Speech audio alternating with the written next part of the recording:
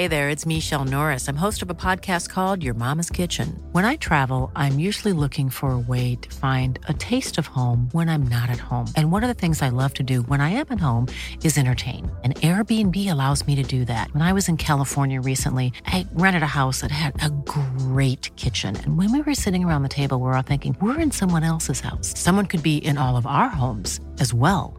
If you have a home, but you're not always at home, you have an Airbnb. Your home might be worth more than you think. Find out how much at airbnb.com/host. Planning for your next trip? Elevate your travel style with Quince. Quince has all the jet-setting essentials you'll want for your next getaway, like European linen, premium luggage options, buttery soft Italian leather bags, and so much more. And it's all priced at 50 to 80% less than similar brands. Plus, Quince only works with factories that use safe and ethical manufacturing practices. Pack your bags with high-quality essentials you'll be wearing for vacations to come with Quince. Go to quince.com/trip for free shipping and 365-day returns.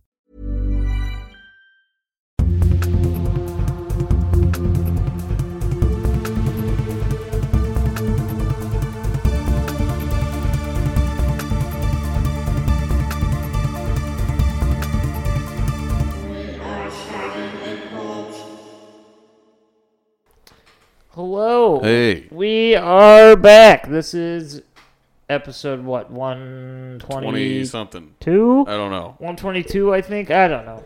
It's something. But we are starting a cult that's growing up, Jake. And Mitch is here. That is true. We are here for the first... Today's a day of first. Jake actually pressed the start button today. It was invigorating. The first time that has happened in the history of our show. You usually spring it on me. I know, I usually do. I relinquished that power just because of the angle I'm sitting at.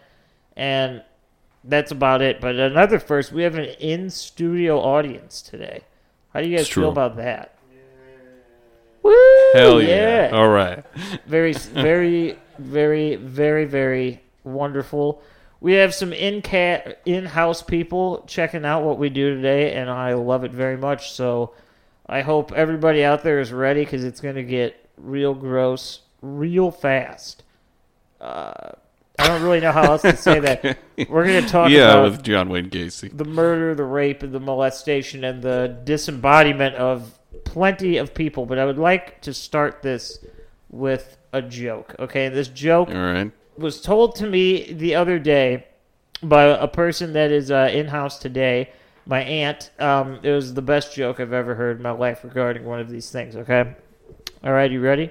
Bitch, I don't think I told you this one yet. What does it feel like in John Wayne Gacy's house? What does it feel like? He's supposed to. Mitch is shrugging. Supposed to answer. He thinks that you guys can see him, but I know you can't. Mitch doesn't know the answer. So here's the question one more time. What does it feel like in John Wayne Gacy's house? Well, it feels like 33 to 36 below. There you go. Zing! Isn't that delightful? How about that one? That's how we're going to start the episode. I gave it a variation because we don't have a confirmed body count, but it's somewhere in that area. Something.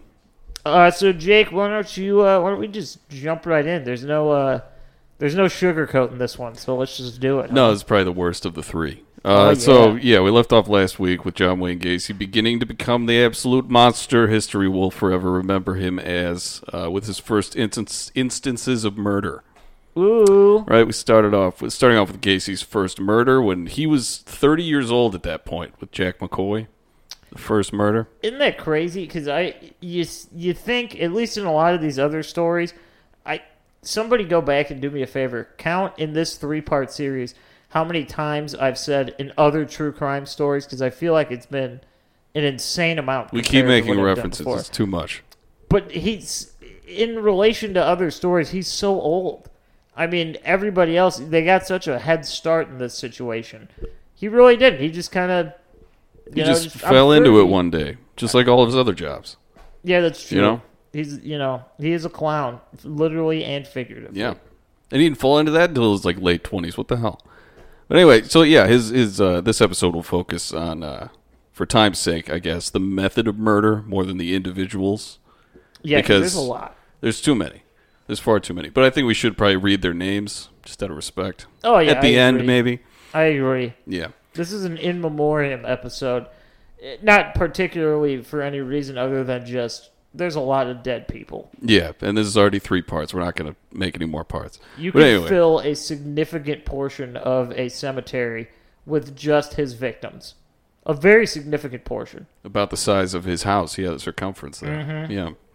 But so first, let's talk about this guy's second marriage, right? Because we talked about it a little bit last time. How did this guy get married again? He got married again. But so we touched on this a little bit in last episode, but Gacy's first murder occurred 4 years before him and his second marriage's divorce. Carol and her daughters. They divorced in 1976, but the first murder happened in 1972, I believe. So Gacy would commit his first 3 murders in this 4 year period, but he was not slowing down on fucking his young male employees during this time. That was probably his favorite That was his main hobby. thing, yeah. He really, he had a plethora of interests, right? But definitely that was, if it wasn't number 1, it was number 2, Yeah. It was the fries to his burger, for sure. No, that makes sense.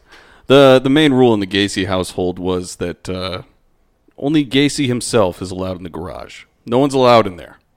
All right, I'm going to call a timeout here, okay? No. Go ahead. If you're, I personally am not married, okay? But if you are married, well, yeah, that's true. But if you are married and your spouse and or significant other absolutely refuses you entry into a part of your own home without giving you a valid reason of it's different than being I just blew up that bathroom. Don't go in there for a couple hours, But when it's literally this part of the house, you're absolutely not allowed. It's you're forever banned. That guy is killing legions of people. You should at least, no matter who it is, at least ask questions. Have some suspicion. No, you should break in. That's a good break idea. in. Maybe. Oh, you're jumping ahead, Mitch. Unless see, I was just talking about this on the Patreon. The Stand Against Evil. He had a room that he couldn't go in, and it was for a valid reason.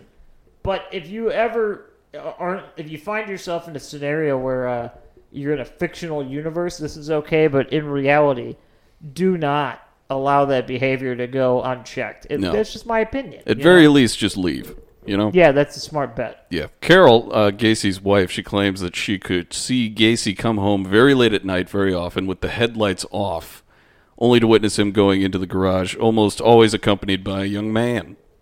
Right. Okay? So it's all kind of out in the open anyway. It's just I don't know what the inside of the garage looks like. I'm asking the rhetorical questions that she didn't ask, okay? Not even a spouse. If I literally saw anybody that I knew personally doing that on more than one occasion, I'd like to think that I would at least be like, hey, what's the deal? It's really the pulling up with your headlights off late at night that just... we can hear you. And the fact we can't see you just makes it suspicious. We can still see the car. It's just you don't have lights. It's a vehicle. You're slamming the door. There's 2 slams. It's you're with someone. on a skateboard. You're pulling up in a car. Yeah. Well, this became such a regular occurrence that curiosity got the best of Carol. And Navi is assaulting the door right now. He wants in. He wants in. But all right, so yeah, she eventually came into possession of a key to the garage, and once she entered, she found mattresses on the floor, mirrors on the ceiling, multiple red lights plugged into various outlets, and a sweet and sickening stench. So this stench, unbeknownst to her at the time, was the shallow buried corpse of John Butkovich, who we talked about last episode. I love that name, Butkovich. Butkovich. I don't even know if that's proper pronunciation, but Butkovich. It is the best way I could possibly think of. I don't know what nationality. It sounds like some type of Eastern European nationality. From Ukraine, yeah. Yeah. But it seems like the kind of guy that would own a convenience store back in the 70s. Oh, this perhaps. was this the guy who was the Yugoslavian immigrant's son? Yeah. Yeah, okay, Yugoslavia. Butkovich. There you go. So as fucked up as this may seem, it didn't come to Carol as too much of a surprise when she found all this stuff. Gacy told his ex-wife semi-early on that he was bisexual, so it was okay. But Gacy became more and more blatant in his preferences as time went on. It got a little gross. it turned into just... See, there's sexual desire, and then there's just pure craziness, right? There's a fine line there. Nowadays, you have the internet. You can watch any type of video you want, and you can satiate that. But he chose to go the aggressive route and do it all himself. Yeah, Gacy would regularly masturbate to gay porno mags in their bedroom, just like during the day. Well, she was there just fully nude, just doing that. That's some psychological thing. That's like... It seems like a power move on his part, but in the wrong direction of his moral compass. She's gone, and it's like his little way of like, I'm not in my space. Like, I'm going to do that in our space. No, she was there. Oh. Well, it would be in front of her. That's another added layer of disrespect there. But that's just crazy. Yeah. I don't... Oh, my goodness. He would also comment to her while they were in public, like on dinner dates and that kind of stuff, about young men in public that he had desires for. He was like, look at the ass on that one. One of those. And it's like, it's not funny, but it is. Carol, check it out. Look at the dong on this one. Yeah. It's so, openly disrespectful that I can't believe it. Navi's broken through. He's in the room. He broke the floodgates. He's in. He heard me say, what a nice dong, and here he comes. Oh, he's freaking out. That's all right. It's all right. Fine. He's just a young lad. Mitch has got it. He's on door duty here. See, this is why that door broke in the first place. Didn't he lock himself in this room and we had to get Georgie to get him out? Yep. God damn it. Georgie had to drive all the way out here just so we could not have to break this door down to get him out. I'm glad that Navi's a reoccurring character on the podcast now. He is. He's part of the lore. We'll put a picture of him up so you guys can get a face to the name. Yeah, we'll do it. I got a picture of him wearing a ski mask, and it's pretty funny. Back to Gacy. Holy shit, Navi! Jesus Christ! I want to just let you know how powerful this. Why is he so angry? I don't care. And I want to do whatever. We're breaking stride here. I want you to know how just aggressive this dog is, or he can be when he wants to be by people. His tail can break your ankle. It's nuts. Could. He loves people. He loves people. And there are 5 of us in this room right now. And Navi just broke down. Not broke, but he pushed open a locked door. Dude, when I first got here today, he put 5 new scrapes on my arm. He was drawing blood. It's crazy. This is good. He was so excited. You're doing things for us that are positive because we're talking about awful things. Back to this guy who's masturbating to gay porn next to his wife in their bedroom. Well, Kat calls young men to her on dinner dates. Oh, yeah. What do you do? Hey, nice dong there, Paul. Let me see what you're working with. Yeah. Have you seen one like this, Carol? Have you seen one? But that is hilariously rude. I can't get over it. No, yeah. And she also started finding little pairs of underwear made of silk, often with cum on them. Just around the house, just around the house. Oh, gross. I'm getting... Tell me if I'm wrong out there, people. You can email us. You know our email. You can hit us up. startacult@gmail.com. I do want to say I'm getting really strong. What was his name? Was it David Parker Ray, the Toy Box Killer? Yeah. I'm getting really strong Toy Box Killer vibes from this situation. I mean, if John Wayne Gacy had whatever chemical he used to make people forget all their experiences, he would definitely do that.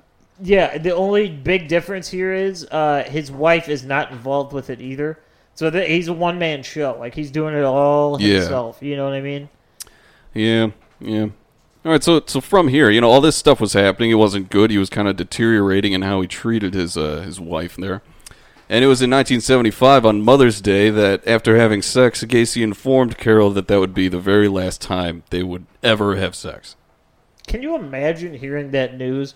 On Mother's Day of all days. I can imagine that, there's people out there that are, like, very, very sexual people, and that's just a part of life. That's nature. But to be with your wife or your significant other or your husband... Jesus Christ, Navi. To have physical relations, to have sex, and then just be like, this is the last time this is ever going to happen. Yeah. Would you even And to tell them it? after, so they wouldn't even have the time to savor it, Right, like maybe I should take some mental photographs, photography. Like, it is? Like, are you joking? Is this like a bad joke? But no, he was serious, and it wasn't the last time he had sex. Just with her, it was. It was the best bad joke, because good jokes are true, and he meant it. He very much meant it. He's like, "This isn't a joke, honey. You can stop laughing. This is not funny." Yeah. This was still a little under a year before their divorce, so she stuck with it. But as I think I mentioned in the last episode, the marriage ultimately ended after an extremely heated fight over Carol balancing the checkbook improperly. But obviously, that was the tipping point. Huh? Yeah, I guess that was just kind of the straw that broke the camel's back there. All right. I mean, hey, whatever floats your boat, I guess. Yeah. But it was after his divorce that Gacy began ramping up his frequency when it came to the killing, so much so that he would have nights where he would refer to them as his doubles nights. All right? I went for doubles nights. The Denny's Grand Slam tonight, guys. I got a little bit of everything. You ordered it twice. I wonder. I'm rewinding here a little bit back to his wife. That's fine. This timeline, like I said, this entire series, the timeline is just so skewed. Yeah, I'm rewinding just a minute because this is a comment that just kind of came to my mind. I wonder, this is something that we don't have information on particularly. I don't even think it's out there other than just, opinions that you might find on Reddit or other sites. I have a feeling that Gacy had some type of physical abuse going on with his wife, or maybe even emotional, maybe not physical. It was definitely emotional. I mean, to the point where all that stuff I said. The reason that they weren't divorcing earlier or splitting, she was probably afraid of him. It's like, I'm not saying that she was aware of what he was doing, but part of her had to have some suspicion, I mean, she saw everything in the garage and everything he'd do on his own. She would see these men come home, and, in her head, I don't know what she's thinking, but it's like, okay, they're here, they're in the house. And then she obviously never saw them leave because they never left. So you got to start putting two and two together at some point. And just thank God for her, she balanced that checkbook poorly because that was her ticket out of that house. Yeah. Well, like I said, while they were married, he only killed 3 people. Oh, that's diet murder. That's nothing at all. But no, he ramped up the frequency of killing. He had his doubles nights. As one might have guessed, these were nights wherein Gacy would lure in a boy, murder him, and then he would go out and lure in a second boy and kill him as well. Man, I barely have the energy to go to 2 stores in one night. No, it's too much errands. It's like, we're going to Walmart. Let's stop at Aldi. I'm like, can we just go home? I'm exhausted. This leads quite nicely into talking about the crawl space, honestly. For those of you who are unaware, a majority of John Wayne Gacy's 33 victims were found buried in his crawl space of his Norwich home. Ooh. All right. What was interesting about this is that, in relation to the doubles nights, is that whenever Gacy took the lives of 2 boys in one night, he would always bury them in the same grave. Everywhere that I read that, they were like, "Oh, it's so interesting, it's so weird." I'm like, no, he just didn't want to dig more. Yeah, why would he do that? That's common sense. He was a fat piece of shit. Why would he do that? You're ordering pizza on a Friday, right? You order it, you have it, you got the box. It's a big box. You ordered the family-sized pizza. You're not going to sit there and fold it up, put it in the garbage, drag the garbage to the street. If you're getting pizza Saturday, you're just going to wait till you get both boxes and do it at once. Why would you do all that extra work? No, yeah, it's true. And when you're dealing with literal corpses, you got to save yourself that heartache. You got to save your energy. You know what I'm saying? Yeah. 2 separate graves. What are we being nice to these things now? I killed him. He's a clown. He's not an undertaker, okay? He's got things to do. Yeah.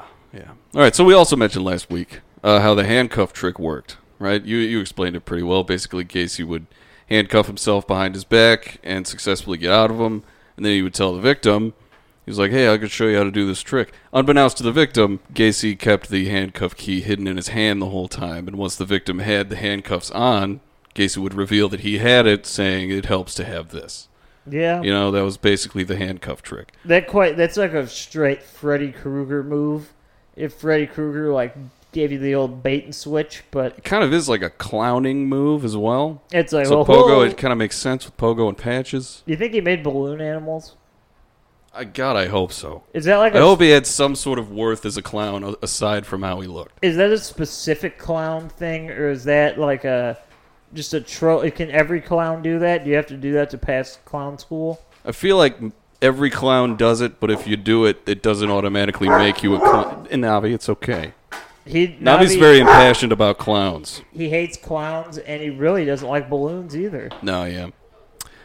But in any case, where was I? Here's this. This method worked. The handcuff trick. We're back to that. This method worked on a majority of his victims, but there was one instance where the trick proved to go horribly awry for Gacy.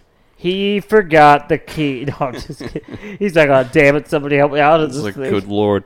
But no, so a young man named David Cram, who... David Crab? Cram. Oh, okay. Like you cram something. It's like Mr. Krabs? Yeah. Jesus, Navi. So David Cram, he began working for Gacy at his construction company.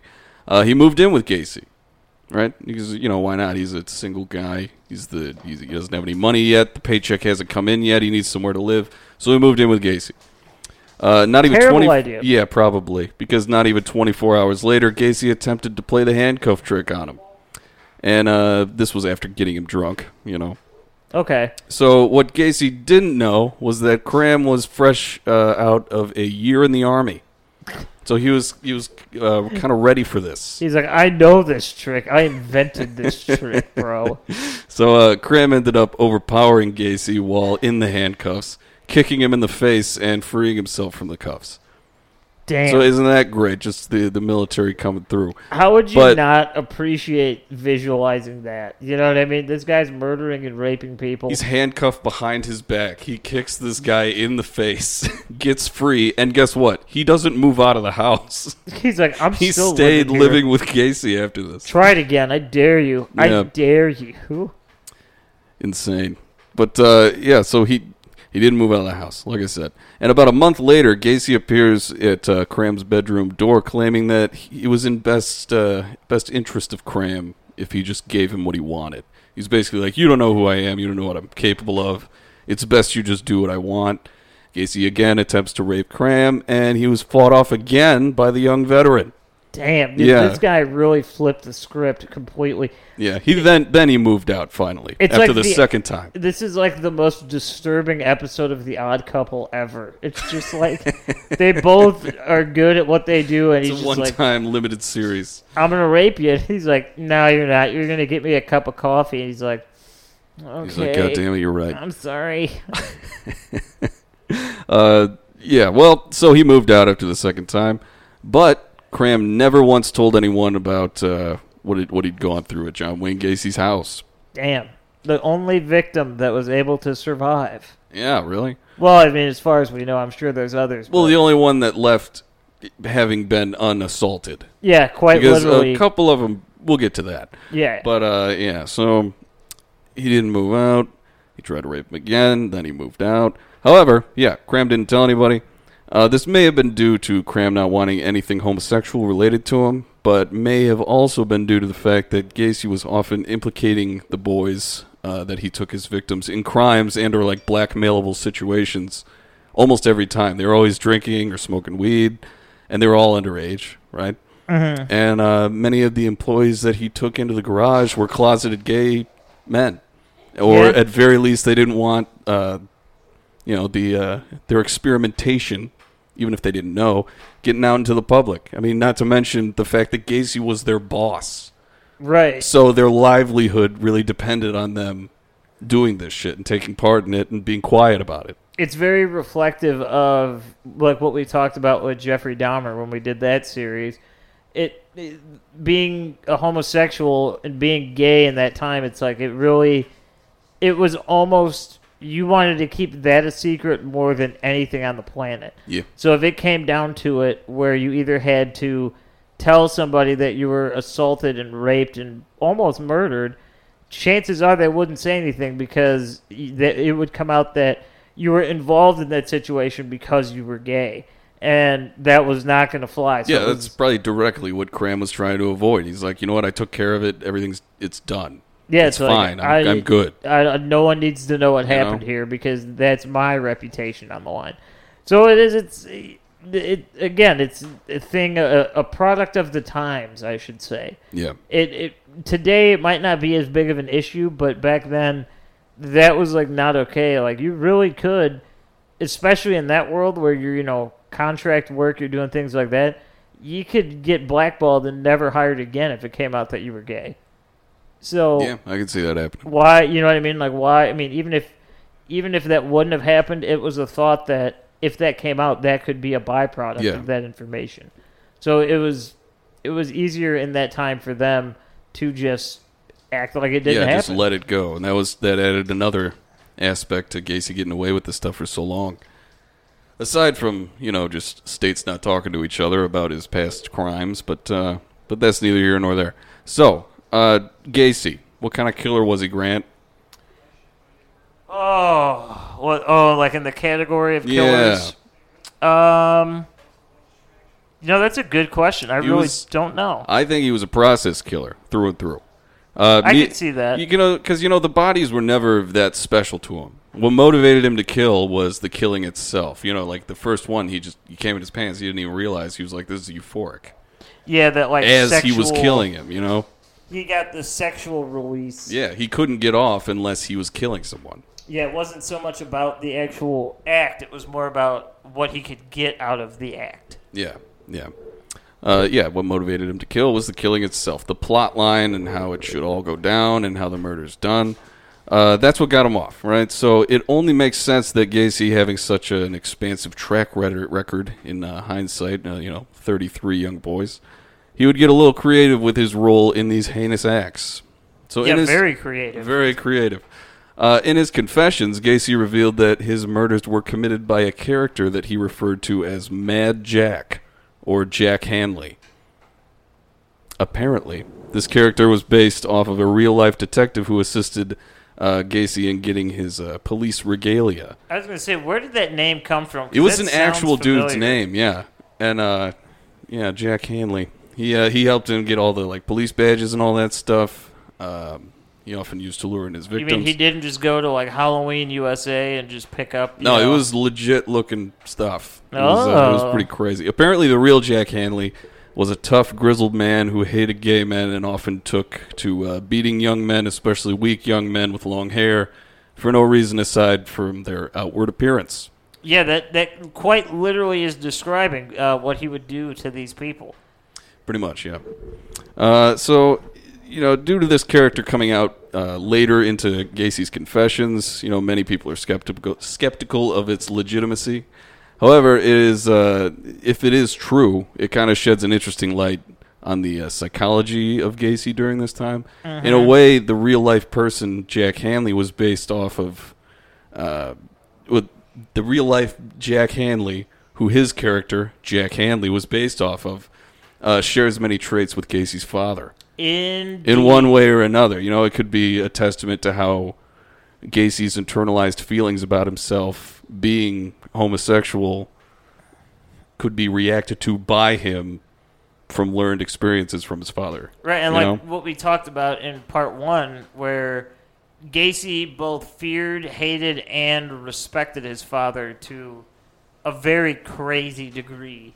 So the idea that this, they share similar traits, and he utilizes that as, I guess, angry fuel to add to the fire. Yeah. It's the perfect storm because, his dad's no longer around, so he doesn't have that I don't know what he's looking for. I don't know if it's compassion or hatred or any form of attention he could get from him. Yeah, it's like love from his father was, in normal people's eyes, hatred from his father, but he's craving it because he's dead. He died on Christmas, remember? Yep, Christmas death. What a sad day to die. Yeah. There's not a good day to go, but Christmas is a real bad one. Or was it Christmas?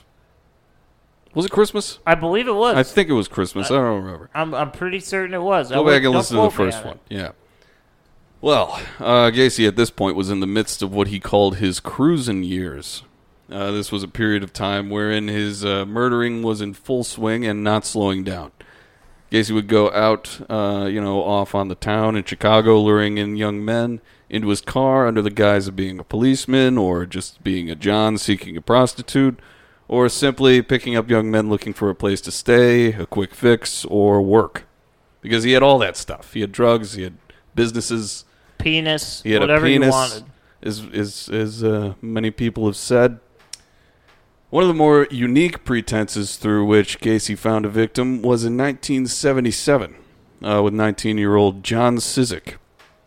So Cizik was not employed by Gacy, so this was a rare occurrence. He was rather simply a, quote, friend, according to Gacy.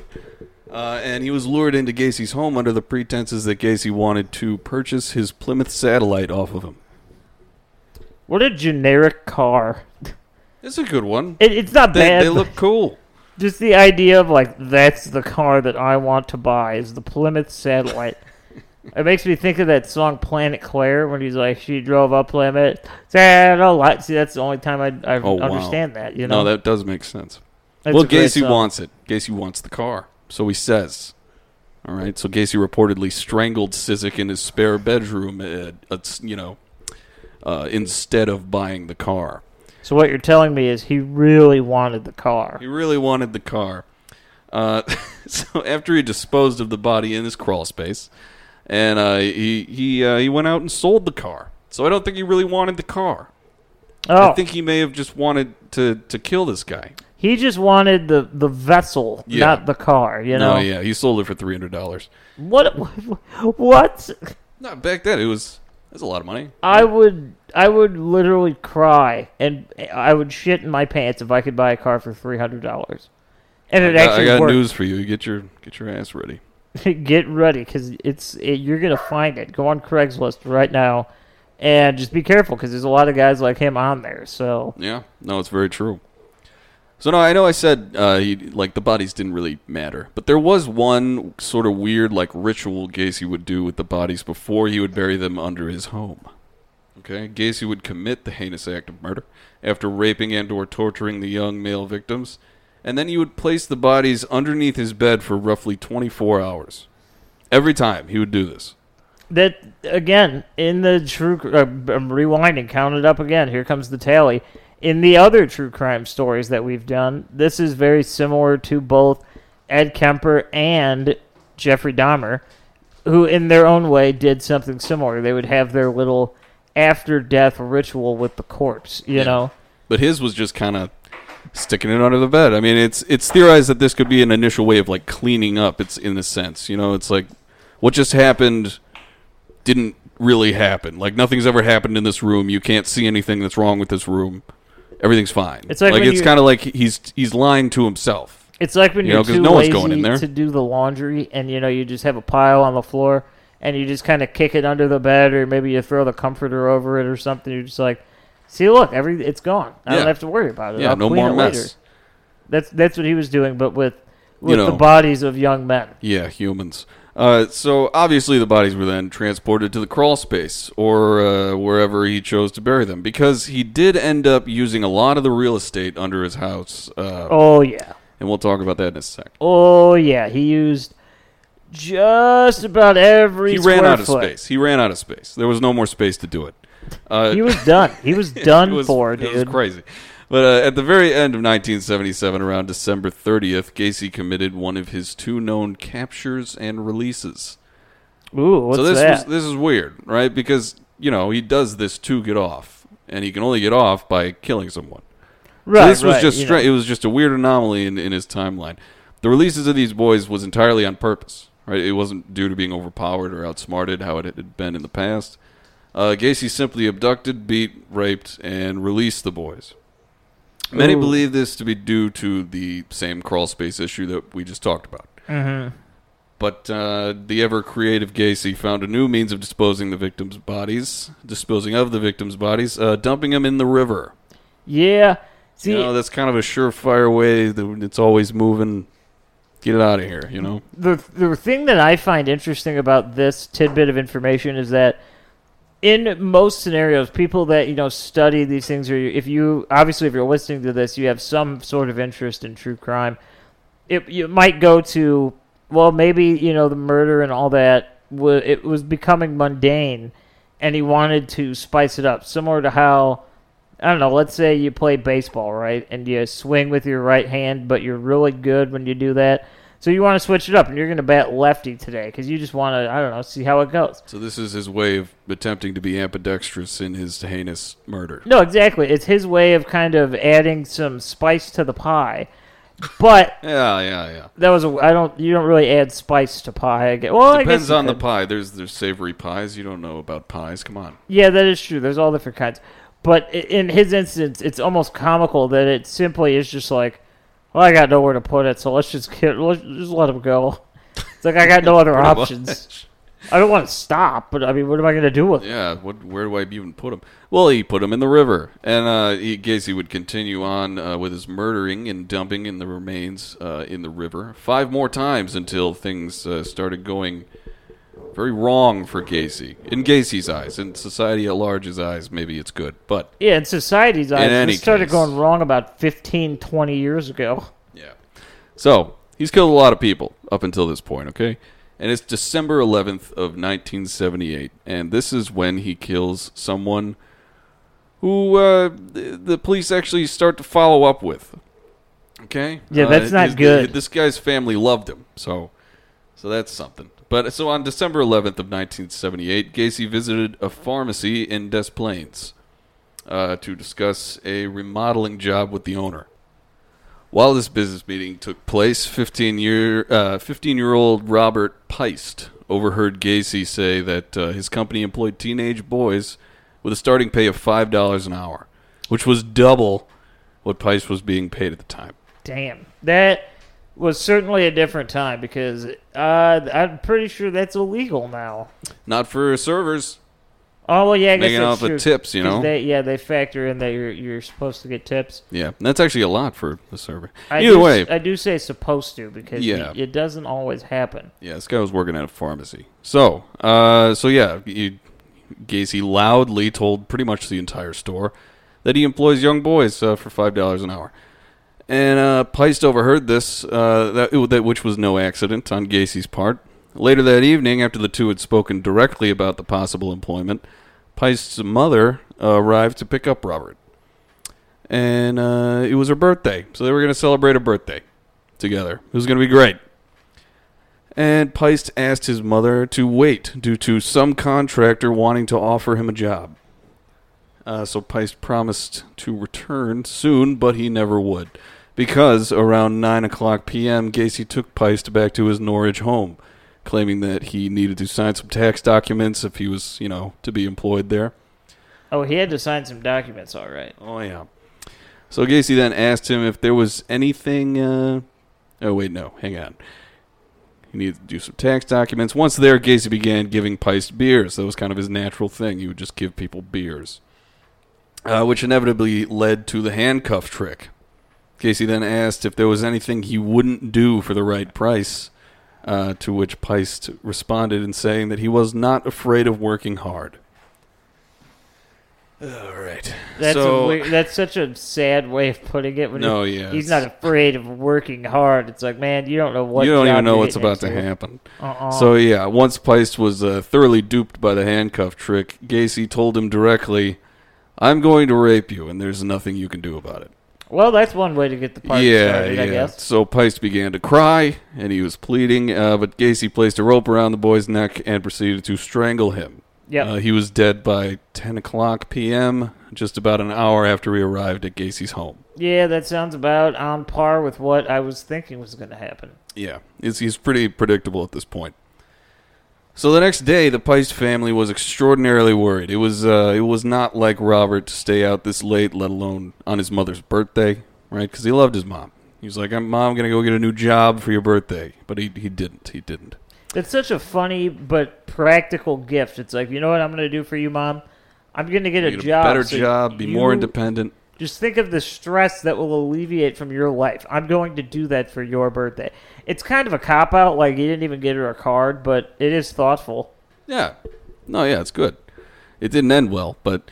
so the Peist family, they file a missing persons report. Right? Yeah. This led to the owner of the pharmacy where Gacy and Peist had met to link Gacy to the boy the night of his disappearance. Yep.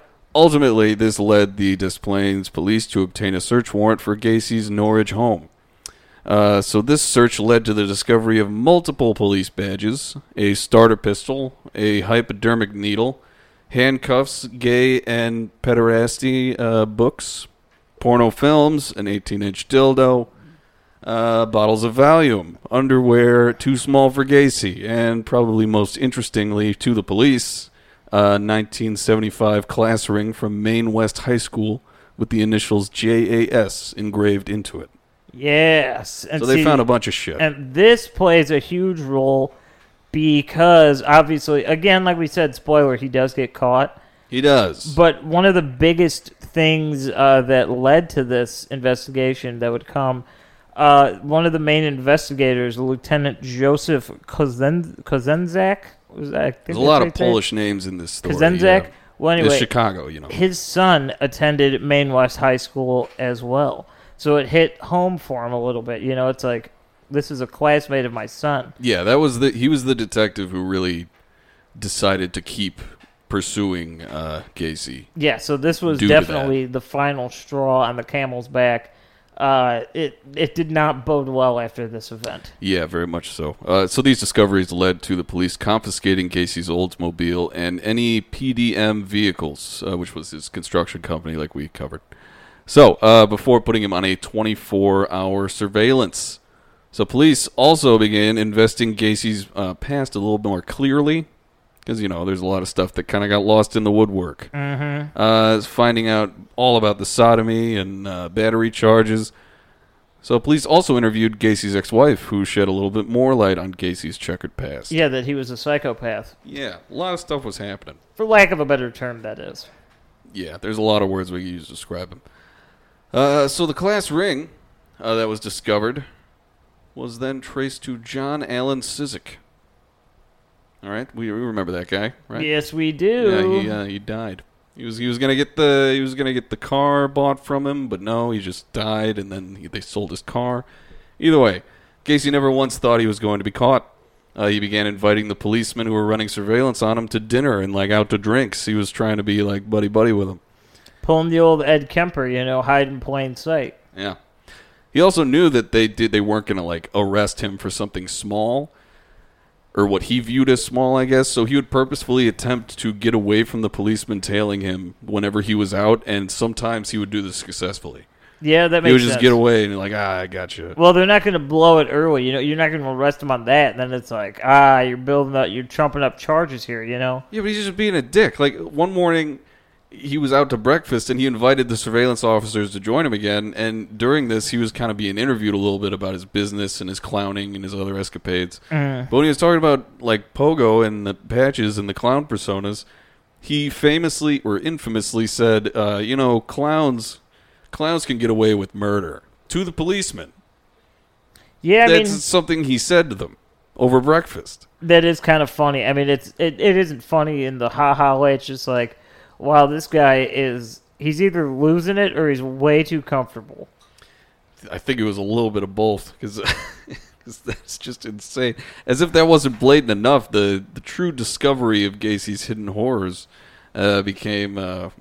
They came one day when he invited detectives running surveillance on him into his home, okay? So one of the detectives used Gacy's restroom, flushed the toilet, and immediately smelled the stench of dead bodies. Yep.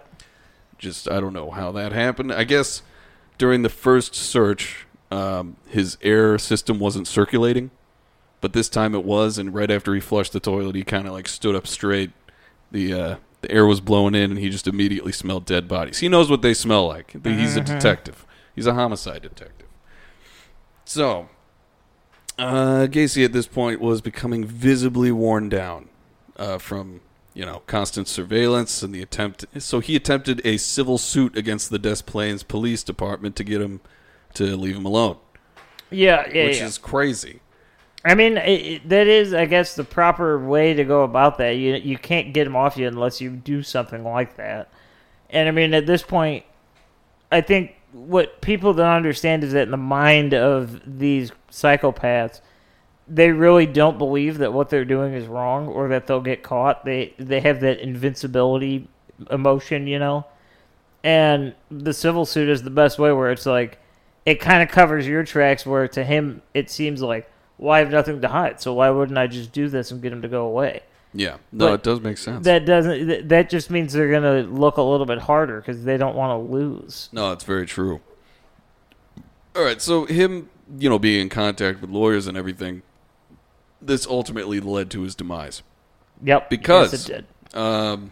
One night during a meeting with his defense attorney, which the police were not permitted to, attend or hear anything because of attorney-client privilege. Cue the American Psycho scene. There you go. So he confessed to every single thing that he'd ever done to this defense attorney. And let it be known that this was this attorney's first case in private practice. He's like, John Wayne Gacy just dumps all this on his desk. I'm going to spread my wings and be a civil defense lawyer. It's like, all right, good luck. Have fun. You got this one. You got Gacy. So, Gacy was extremely drunk for this, apparently. He kind of ramped up, like, the heavy drinking. I'd said he was kind of getting worn down from the surveillance. He was drinking heavily. He wasn't shaving. He was, like, visibly just tired and exhausted. And the lawyer literally gave him a drink. He got a bottle of whiskey out of his own car. No, he's like, yeah, to you give you to need his this. client. Yeah. So Gacy was extremely drunk during this. And, he began to... After he, told his lawyer about all this stuff, he rejoined the group of policemen running surveillance on him, blackout drunk, and apparently he fell asleep and then woke up, or pretended to wake up and did like a Frankenstein walking around sort of thing, and then he pretended to go back to sleep. But he's doing a bunch of crazy shit. He started going around telling everybody that he knew everything. That he was a rapist, that he was a murderer, that he had killed over 30 boys. He even gave one of his friends like a bag of joints. He's just doing insane things. Gacy was then driven. He wasn't driven. He then drove around like erratically with a rosary up to his chin, like saying just prayers and things. And he was going to graveyards and visiting family members. So police arrested him for dispensing drugs, like the bag of joints I mentioned earlier. And because they were still in the process of acquiring the search warrant, the second one. Once back at the police station, Gacy very convincingly faked a heart attack, was taken to the hospital, and then he was quickly returned to jail. Because, he was faking it. Right. While in jail, the police were granted the second warrant to search Gacy's home, and upon arriving, they immediately went to the crawl space where, within minutes, they discovered multiple putrefied remains. This is it. Okay, this is it for Gacy. When the first policeman discovered the first piece of remains, which was an arm, he immediately yelled, "Charge him!" That's right, Navi, charge him. Charge him. Get the energy going. So yeah, they found everything. Yeah, so they found it all, and pretty much what we're looking at here, the funniest thing in the world to me is that the day that Gacy admitted all this, right? He's at the lawyer's office. I said American Psycho because if you've seen that movie, there's that scene where he's in his office just crying on the phone to his lawyer, explaining everything he did. It's kind of the image that I'm getting out of this. I feel like that may have been directly taken from this description. No, I think so too. So, like Jake said, he went around, he kind of said his goodbyes, did his things. He was in this weird kind of like haze, if you will, And what he did is when he went home, he unplugged the sump pump in the house, right? And I guess the hope was that it would flood the basement enough to where they couldn't find anything. But I guess he didn't take into account that the investigators weren't idiots. Yeah, they could just plug it back in. Yes, and they did. So he took the plug and he hit it. So they just went and got a new one and plugged it in and waited a few hours for the basement to drain. And then they got right to digging, and within an hour they found remains of a human body. Yeah. They kept digging and digging and digging, and I mean, I'm going to be honest with you. This went on for months, okay? Like, absolute just months. Because they kept finding bodies. Right. Like, there were so many. Like, of the 33, only 5 of them went in the river. All the other ones were just in various places around the house. Right, and I mean, it took weeks. For weeks, they were just digging and looking. They'd find nothing, then they'd find something. And most of the time they weren't finding full bodies because, I mean, they'd been, buried for so long. Yeah. They were finding pieces of bodies, and then they were piecing that together. It was the world's worst jigsaw puzzle you could ever have. Yeah. They just didn't know what to do. So, obviously, right, he's screwed. On December 29th of that year, more bodies were unearthed, right? This is where they found 22, 23, 24, and 26. And you might be wondering, well, what about that? Well, they came back later, and they found the 25th confirmed victim later. But, so they keep digging, and we're at a point now where, I mean, he is absolutely screwed. He is just done. They're finding heads and torsos that match certain pelvis regions and legs and arms. They found all these victims. They found, of the 33 confirmed, they only found 12 that weren't killed by strangulation. They're kind of like, well, how is that so? They learned that these people died of asphyxiation. Okay, so it's kind of the same thing. Yeah, a lot of the time, Gacy said that he would sit on their chests. Like, initially, that was like the first thing he would usually do. Yeah, that was kind of his that MO. may have had something to do with that. But, so yeah, they noticed that, and obviously this creates a pattern. There's really no defense for that. It's not like, oh, somebody planted those there. It's like, these all fit a very specific pattern of events. It's like, I think we can rule out people planting bodies in John Wayne Gacy's house because, you know what? It ain't gonna happen. It's like Cosby and all it, like the people who accused him. It's like, oh, I bet some of them are. It's like, who cares? It's enough to where it's like, okay, yes, there's a problem here. Mm-hmm. It's like. In April of 1979, the now vacant home of John Wayne Gacy was officially demolished. And I tried to look this up. Really, the only reason I found it specifically, they wanted to make sure that there was no tampering or tourism. Because the truth is, like, they'd kind of slowed down on the investigation, at least as far as excavating bodies. But there was no way to be sure that there weren't more. And they wanted to make sure that nobody would be breaking in or, look at... It's still a crime scene. Even if it's not active, it is something that they can go back to and continue to look at. At least it was, because I think we mentioned this on like a really long ago past episode, but there's a house there now, and it's up for sale. Yep.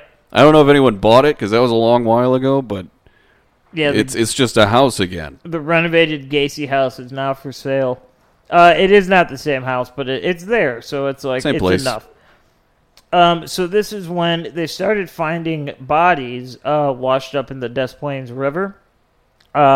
Initially, they weren't connected to John Wayne Gacy, but then, obviously, after enough time, by early 1979, they realized that they followed the same method of death, strangulation, and the decomposition rate showed that they would have died around the time of the cruising era, as he said, a little bit after. Not to mention Gacy was just singing like a goddamn songbird at this yeah, point. He was just confessing. Like he was tried his guts. Yeah, he tried a few different like methods of like, oh, maybe this will get me off. Like he was saying he was schizophrenic. He was saying like all these different things that just weren't true. He said that thing about was it Jack Hanley?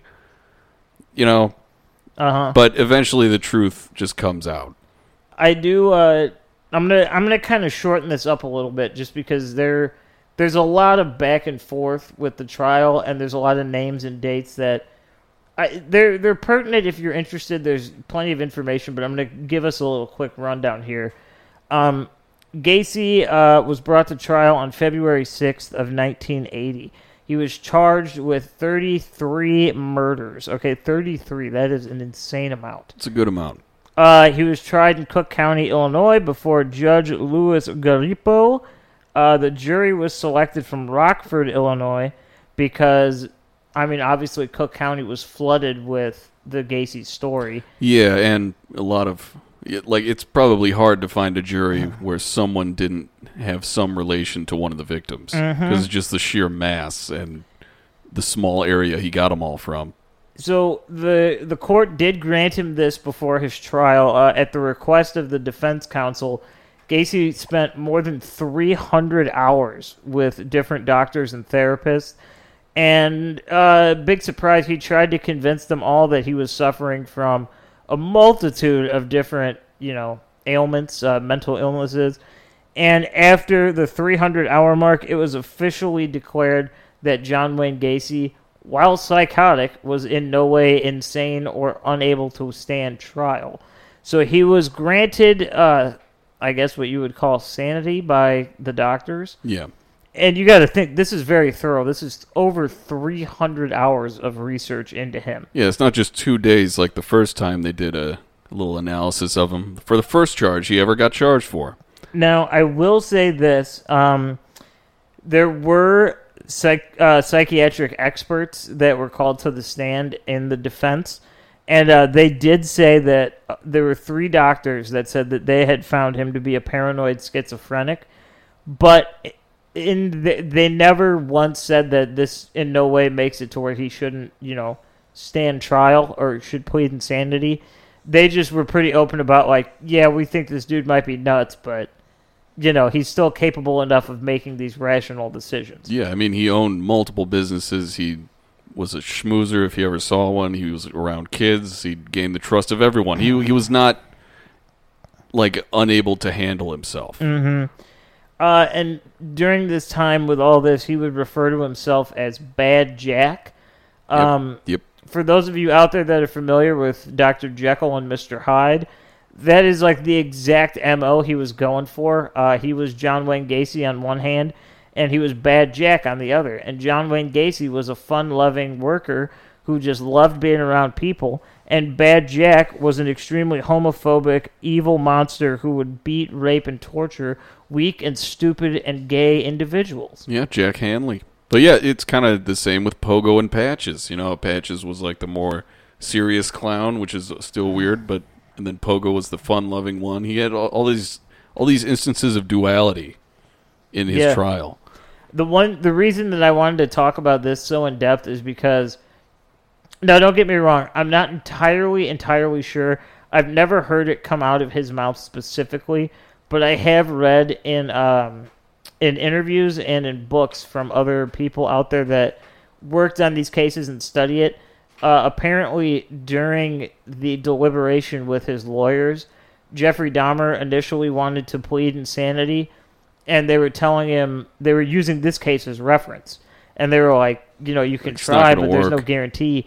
And upon learning this, Jeffrey Dahmer supposedly said to one of his lawyers that if John Wayne Gacy is deemed sane, I would be terrified to meet someone who is deemed insane. Yeah, pretty much. And when that guy's Dahmer's so charming sometimes. He could when be. He's not drunk, he's so charming. He really had it.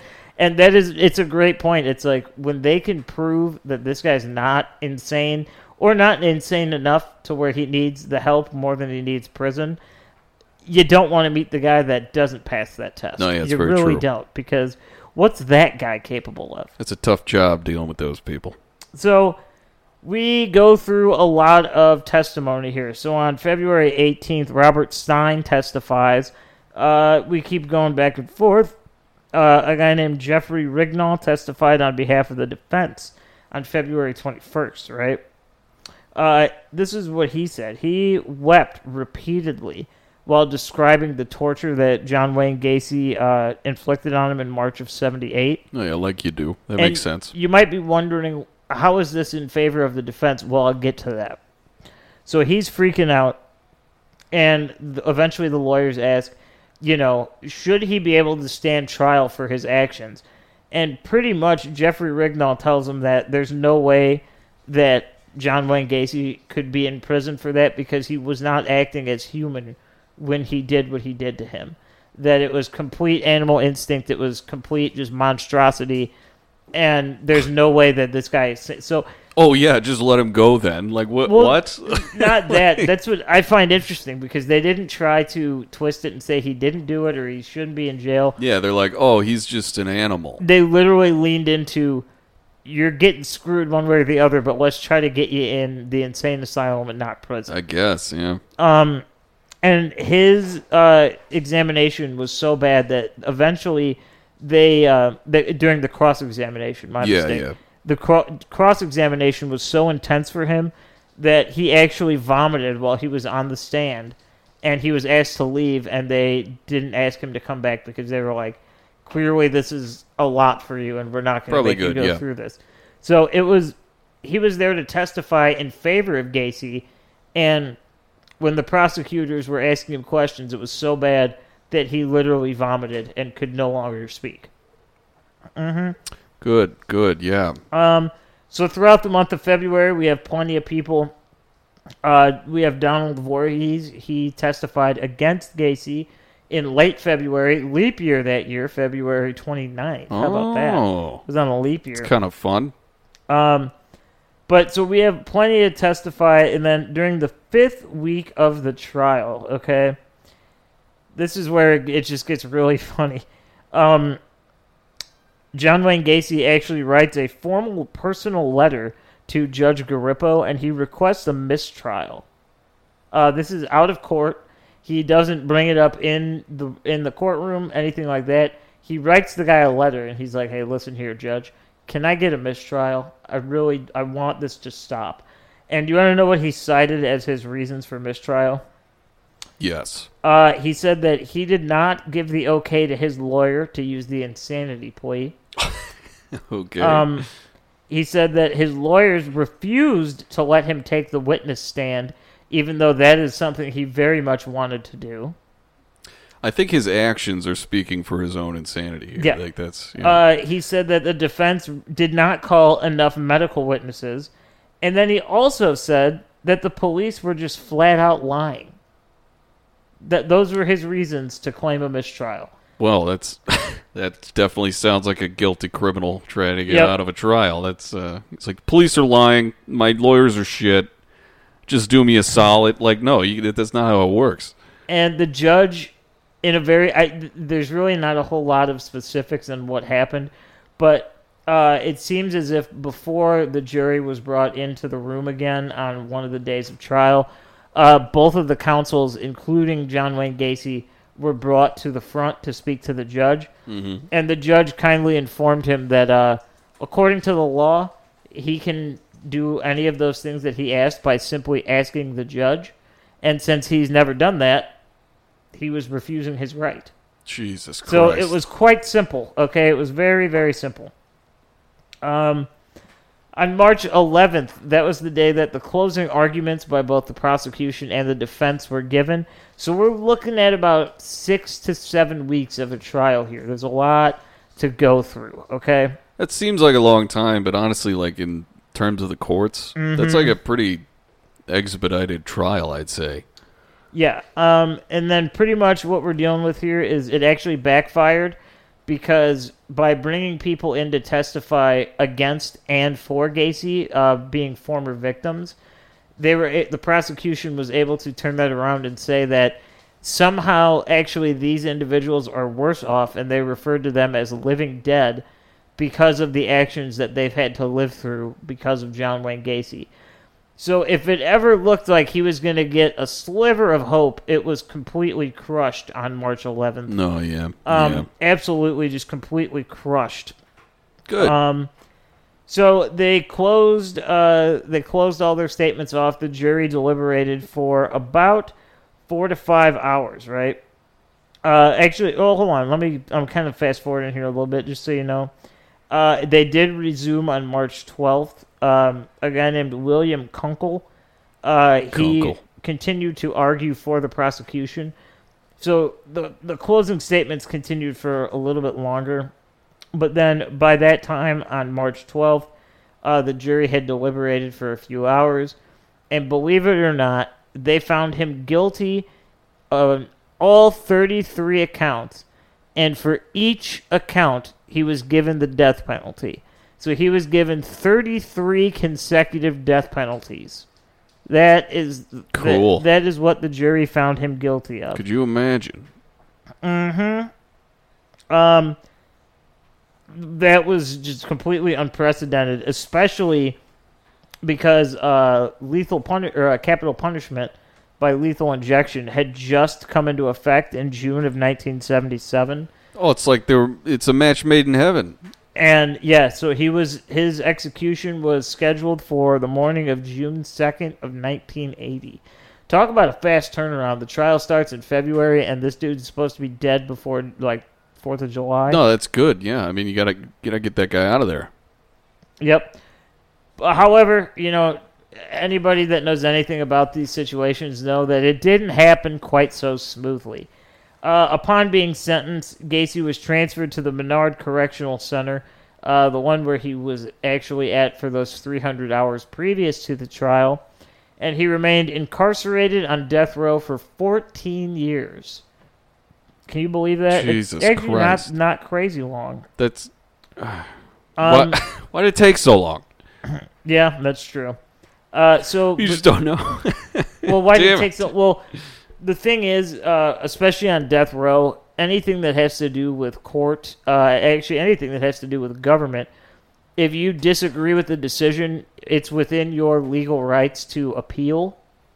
And as long as you keep paying your lawyers or they're willing to do it and they keep filing appeals, they technically can't follow through because you're still in the appeals process. All right, I think we should have a new rule that is if it's over 15...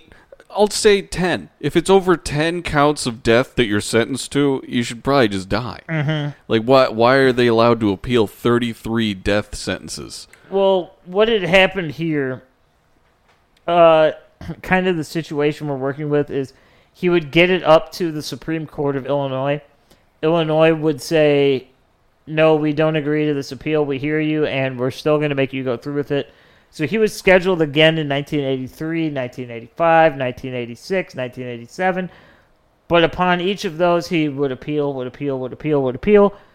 and it just kept going down the line. Jesus Christ. And in the meantime, just in prison, he was learning to paint. He was having a great time. Yeah, and between the years of 1979 to 1981, he contacted WLS-TV journalist Russ Ewing, and he did multiple interviews where he would discuss things that, he did, talk about his victims, get his spotlight, things like that.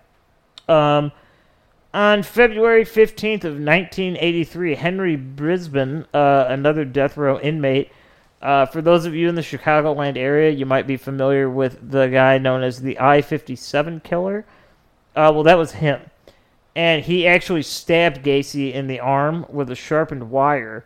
And Gacy was doing one of the voluntary work programs, and this guy came up to him and just stabbed him. Good. Just a little, go around. Oh, yeah. But yeah, so he's doing this. He's making paintings. He's actually making money. And then he can even make money in prison. This guy's insane. He made a golf course in the first prison he was in. Now he's painting and making money off of it. Mm-hmm. He's getting fucking airtime on TV and radio. Yeah, from prison. That's insane. One little fun factoid that people might not know: John Wayne Gacy is actually one of the reasons, if not the biggest reason, why inmates are no longer allowed to make money from things that they do in prison. You can make money if you do work, for the prison, if you do things through them. But back in this day, you could, you could write, you could paint, you could do anything. And if people wanted to buy it, that money was yours. I mean, just because you were in prison doesn't mean you couldn't partake in capitalism. And then Gacy came along. And John Wayne Gacy's paintings were selling for so much money that they actually had to make laws specifically stating that if you're in prison, you give up the right to make money that way. I mean, you can no longer do that. Yeah, wasn't one of his paintings like an acid bath album cover? Yep. That's insane. And it's a picture of him as a clown. It very much is. That album is absolutely fantastic. It's a great album. If you like heavy metal, if you like doom metal, weird stuff like that, check it out. It's probably one of my favorites of all time. Yeah, Acid Bath. I don't remember what the title of the album is, but it's the one with John Wayne Gacy. It is When the Kite String Pops. There we go. It is a great album.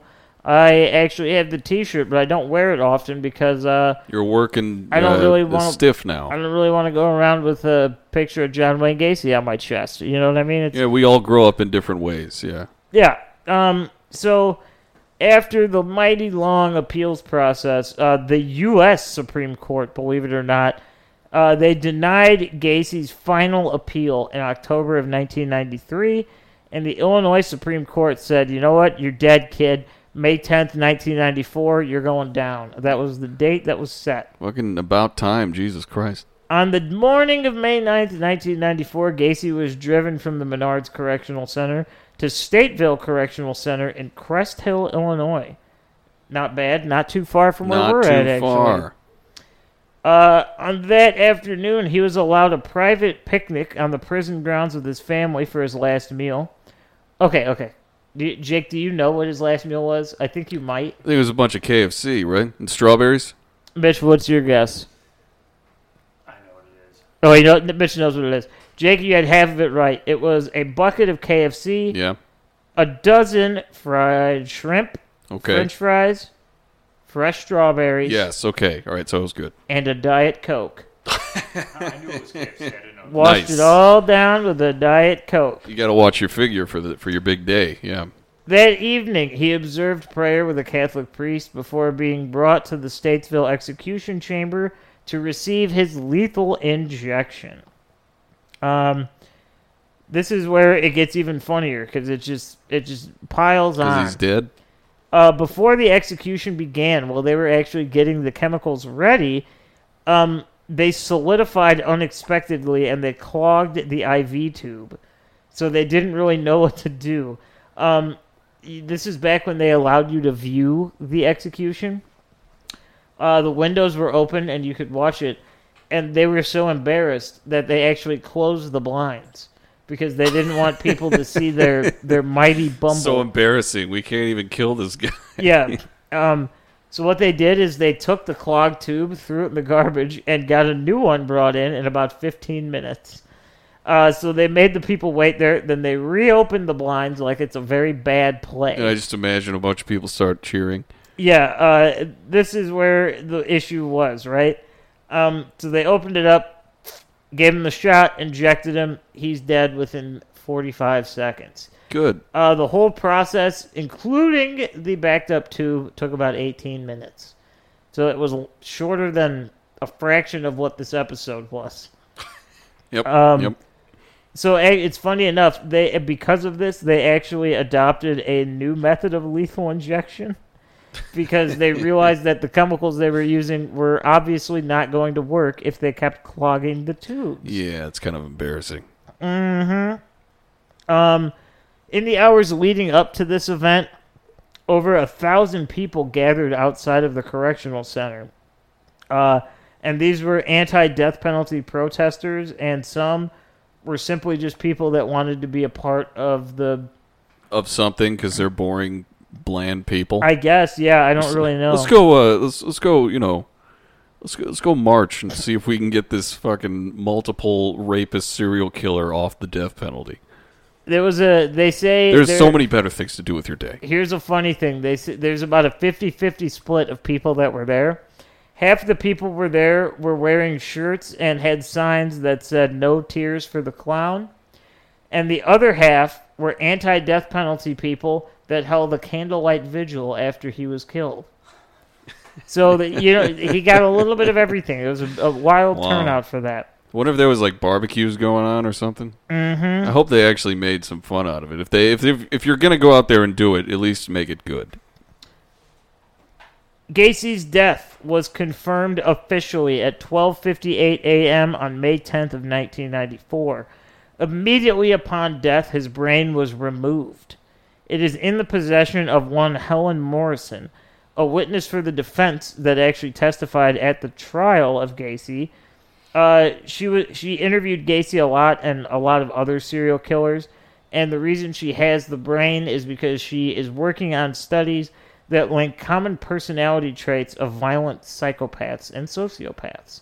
Good. To this day, she still has the brain, and officially on May 11th of 1994, John Wayne Gacy's body was cremated, and his ashes are unknown what happened to him. Nobody knows if they were scattered or if they're kept somewhere. Oh, jeez, that's kind of scary. And that, my friends, is the story of one John Wayne Gacy. Yeah, he's dead. He's dead, and it's good.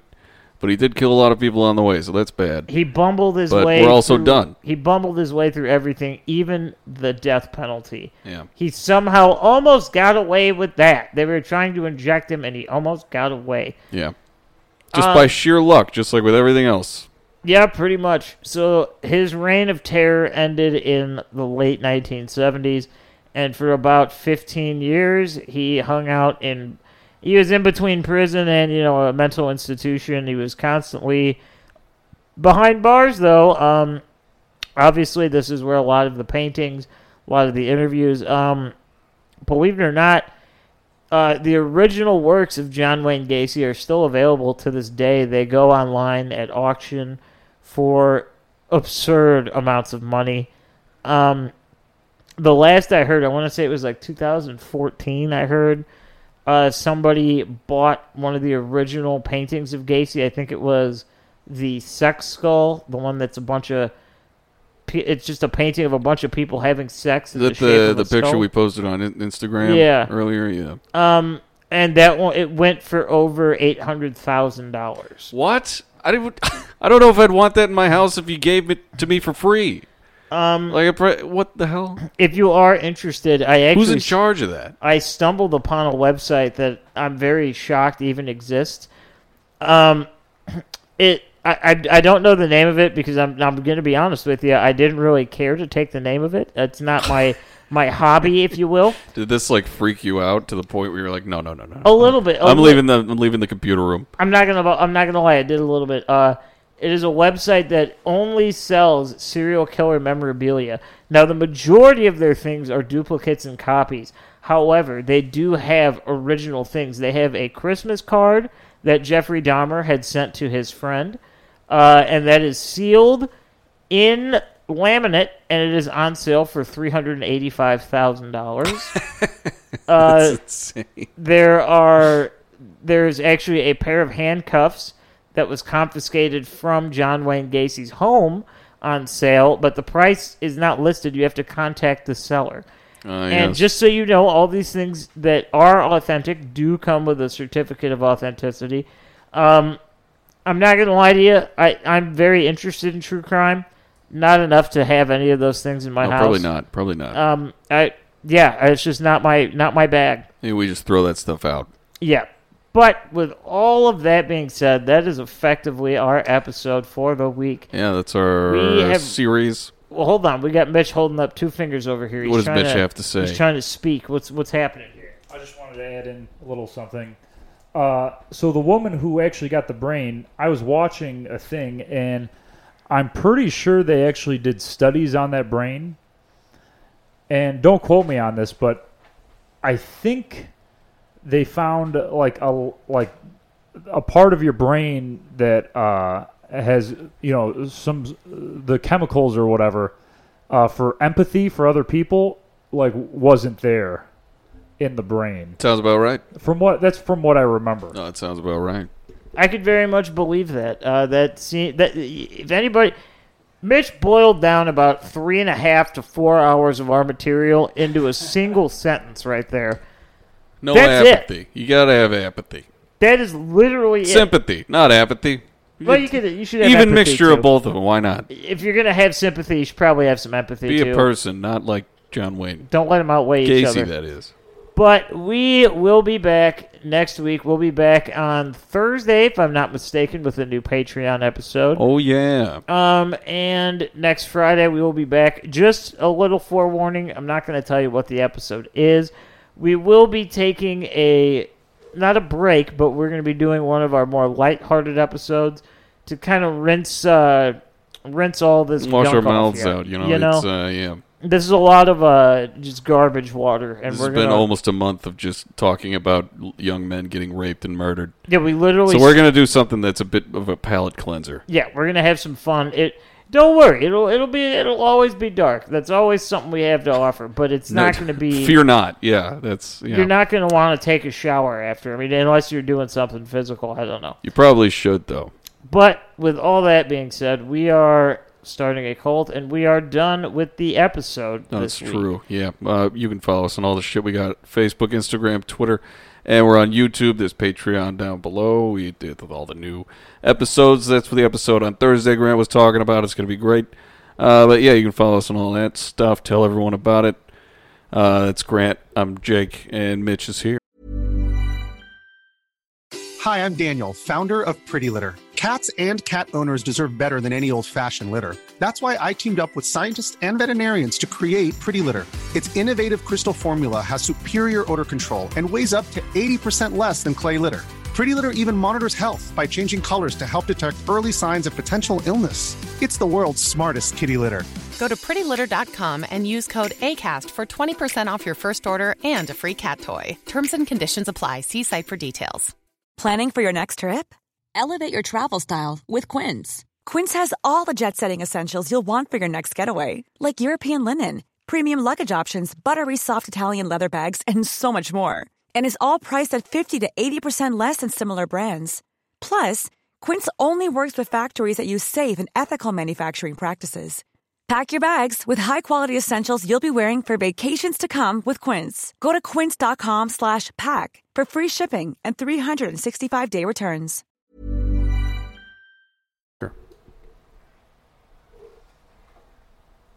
Bananas.